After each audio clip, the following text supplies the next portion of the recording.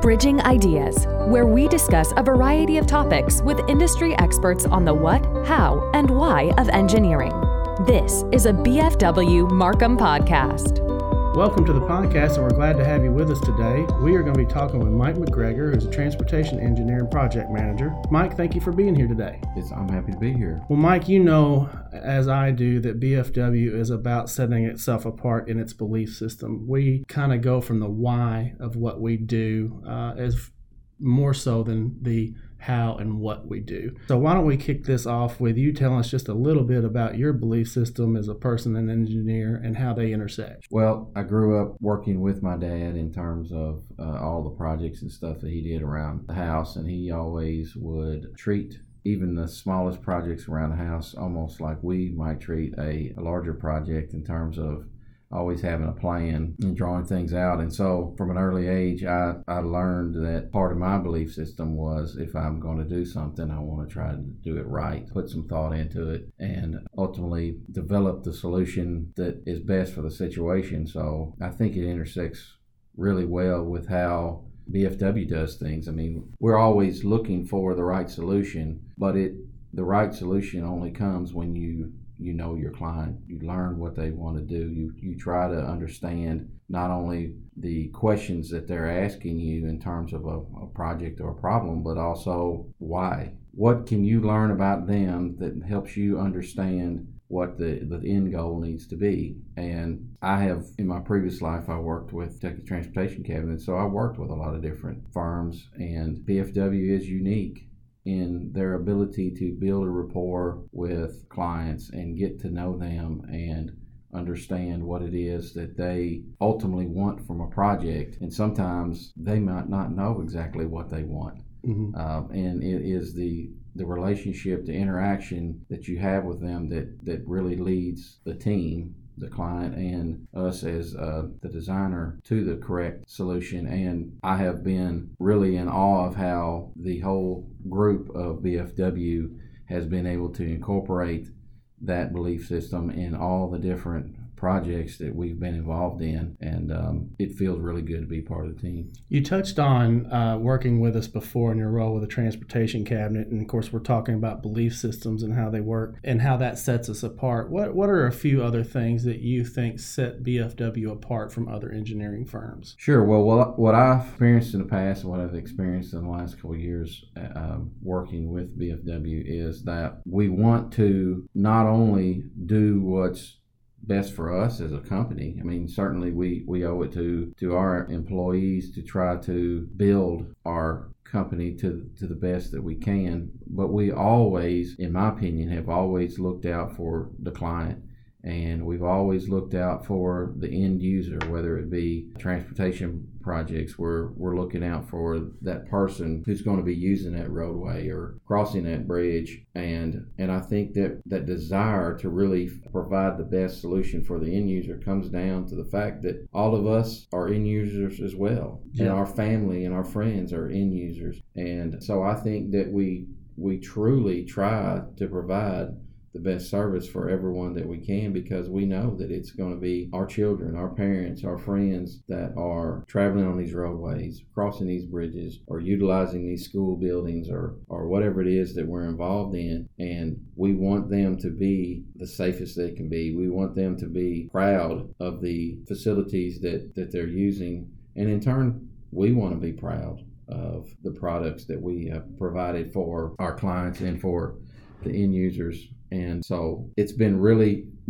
great to kind of pull the curtain back from the time when I worked for Transportation Cabinet. You know, like I said, I worked with a lot of different firms, and BFW being one of them, and I obviously could get a sense of what they were about, but it's hard to know until you actually go to work for someone to know what it is like. And so it's been a really pleasant experience to get behind the curtain and realize that it's not just a facade that I was seeing whenever I was working for KYTC. It is a true belief system that comes from our leadership down to try to build those relationships with our clients and ultimately provide that solution that is the best for everyone proud to be a part of it. I think that definitely speaks to our mission statement where we talk about being an extension to the client. I think that touches on it really well, what you're saying there. We always want to make sure that we're doing the next right thing, that we're providing the service that the client deserves and that the public deserves. So I appreciate what you're saying there for sure. How do you define doing the right thing in engineering? So, but just, your personal belief system on doing the right thing as an engineer. Sure. I think that every engineer certainly prides himself in being the one that can solve that problem. And I think that as a business, obviously, we want to not only solve that problem, but we also want to be known, be recognized for solving that problem in the right way. And as I mentioned, I know that there's been many times where we're faced with a situation where, okay, do we go down this one road where we're not sure if it's going to be financially advantageous, but we know that if we go down that road, that there's a greater likelihood that the client is going to be very satisfied, that the end user is going to be more appreciative and more accepting of whatever the decision is that we've made. And I think that it's very important that we always make sure that we're making those decisions for the right reasons. Yes, I think everyone expects that a business has to try to do things that is financially sound, but it will come back down to the partnership and the relationship that we have with our clients and the know-how that we have in terms of the community and what will work best for the community and the clients that should guide our decision making, along with trying to make sure that we're providing a good, sound financial foundation for employees that work for BFW. We pride ourselves on the quality of our work and getting it right. But, as in life and everything, setbacks happen. Let's talk a little bit about setbacks. And let's talk about how you, as an engineer, handle those setbacks when they come along and the company and all of it is involved with that. Like I said, engineers always pride themselves in making sure that they have dotted every I, crossed every T, and come up with the right answer. Mm-hmm.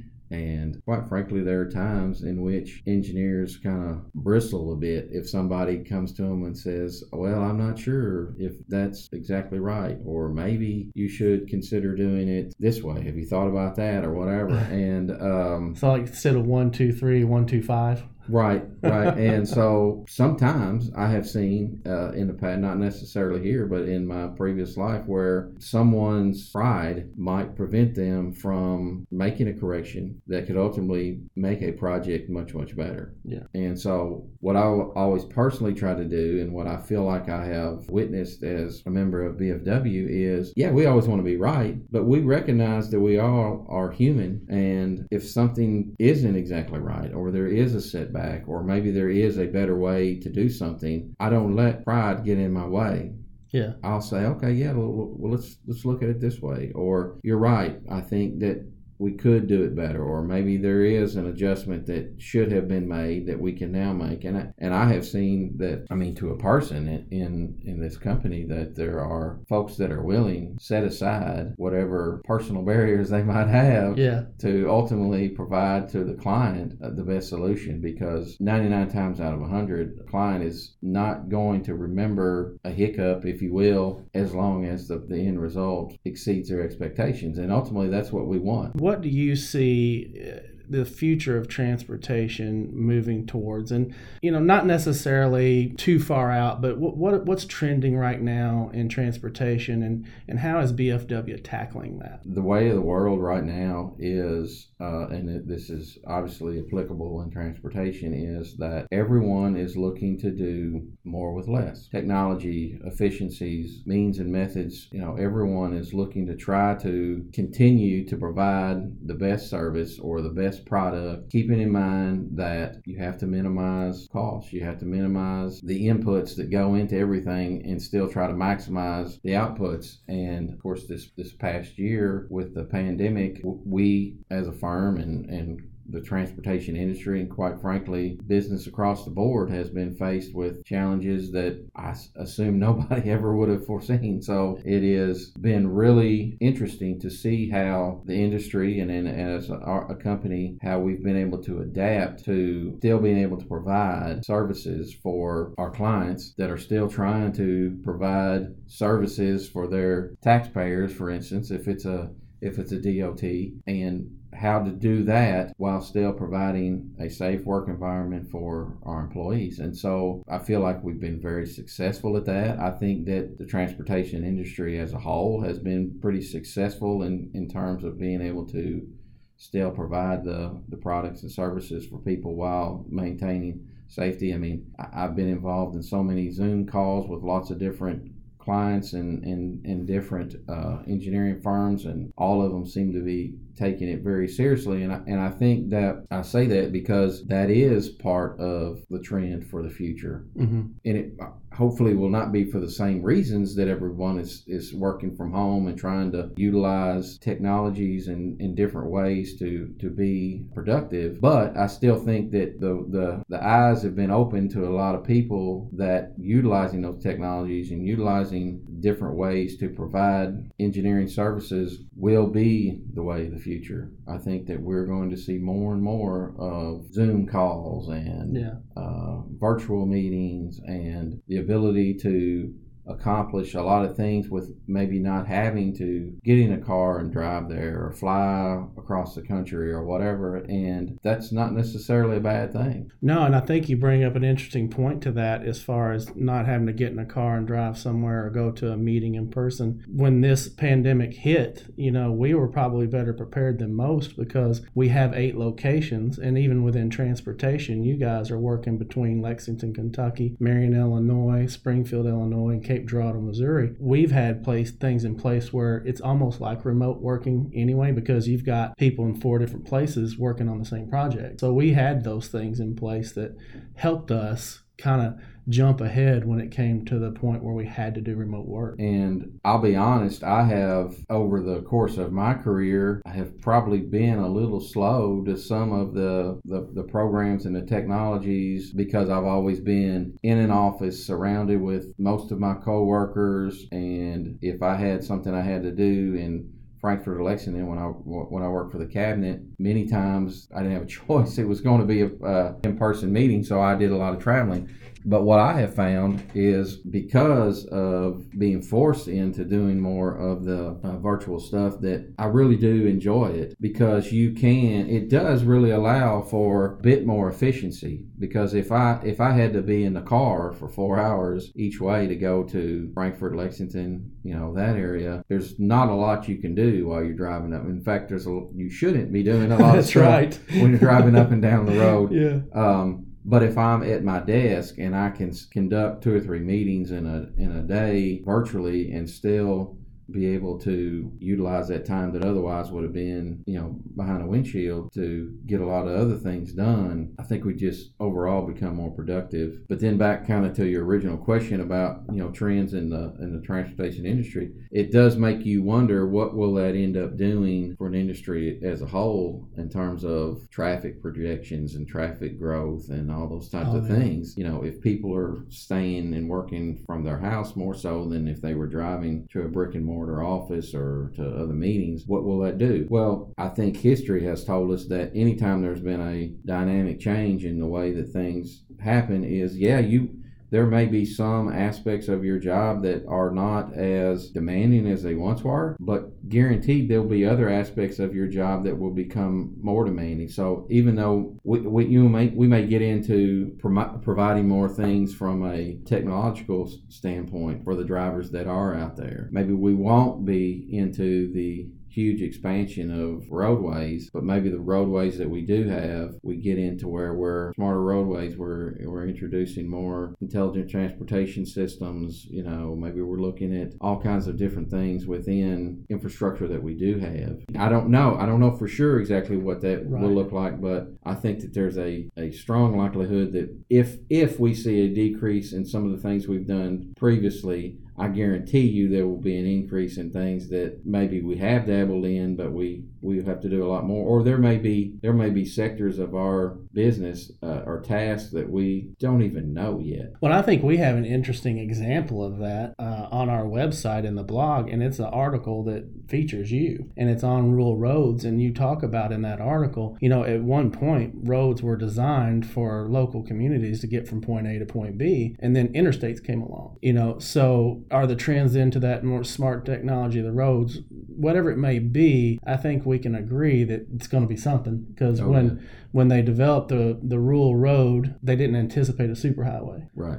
So like you said, you might get rid of one thing, but you're going to replace it with another. So if this were to lead for people not traveling as much in one form, they're probably going to do it in another form. And I think that we as a company position ourselves to be there, maybe not ahead of the curve every time, but we're at least right there at it, so that we can help people transition into whatever that new thing is. Sure, and I think that comes back to kind of the original culture of us knowing our clients, knowing our communities, knowing our industry, so that, as you said, maybe we're not 100% of the time ahead of the curve, but we're not far off of it, because we have not developed our company in such a way that we sit back and are totally reactionary. We're always trying to make sure that we are developing that relationship and building that rapport and understanding the struggles that any and all of our clients are going through, so that we're right alongside with them. We're not waiting for them to tell us what it is that they're faced with, because we're right along beside of them. We're anticipating what they're faced with at the time that they're anticipating it, right, so that we can be the partner that they need to address whatever issue it is. Right. And, whether it be the increase in autonomous vehicles or whatever. I mean, there will be something in the industry that our clients will be faced with. And if we're a friend right along beside of them in that journey, we'll be just as prepared, hopefully, as they are, to be able to tackle it. Mike, we're in the middle of the holiday season. We've come off Thanksgiving. Christmas is right around the corner, literally, as we record this. So maybe we end this with just you telling the audience what you're thankful for. I am so thankful for the opportunity that was given to me a couple years ago when I was faced with a transition in my life, when it came time for me to retire from a state government. And I took a little time off, and I kind of pondered, what do I want to do next? I mean, I felt like I was young enough, still had enough in the tank to try to do something else. And as I mentioned, I had the opportunity to work with lots of different companies when I worked for the Transportation Cabinet, and when I was faced with a real opportunity to work for BFW, I jumped at the opportunity because I knew the culture, I knew the leadership, I knew a lot of the people that worked there, but I also knew enough that the ones that I didn't yet know, I was pretty sure I was going to like and fit in well with. And I'm so thankful that I had that opportunity. I'm so thankful that I took that opportunity, and I'm thankful for this past 2 years and how much it has allowed me to grow as a person and as an engineer, to be able to get involved with different clients in different states doing different things that I had not previously had an opportunity to be a part of. And faced with the pandemic of 2020, I'm so thankful that I still have a job, that we have a job here with BFW, because there are so many people that have faced so many struggles this year, and I credit the vision of our leadership to diversify to the extent that they have over the years, so that we have been as a company able to withstand some pretty harsh conditions this year, and not only withstand them, but I feel like, and I don't think I'm alone in feeling this, that our company has not only survived, but we have thrived during this time, because we did have those relationships, not only with traditional clients, but also new clients. Very, very thankful for the opportunity to be a part of it. Well, we're very glad you're here. We're glad 2 years ago you made that decision to come over, for sure. Mike, thank you again. We appreciate you being with us today and giving us a little insight into your brain as an engineer, and a little bit of insight into the company. Thank you for listening to this episode of Bridging Ideas. If you're enjoying the show, please feel free to rate, subscribe, and leave a review on your preferred podcast listening platform. We greatly appreciate that effort. This has been a BFW Markham podcast.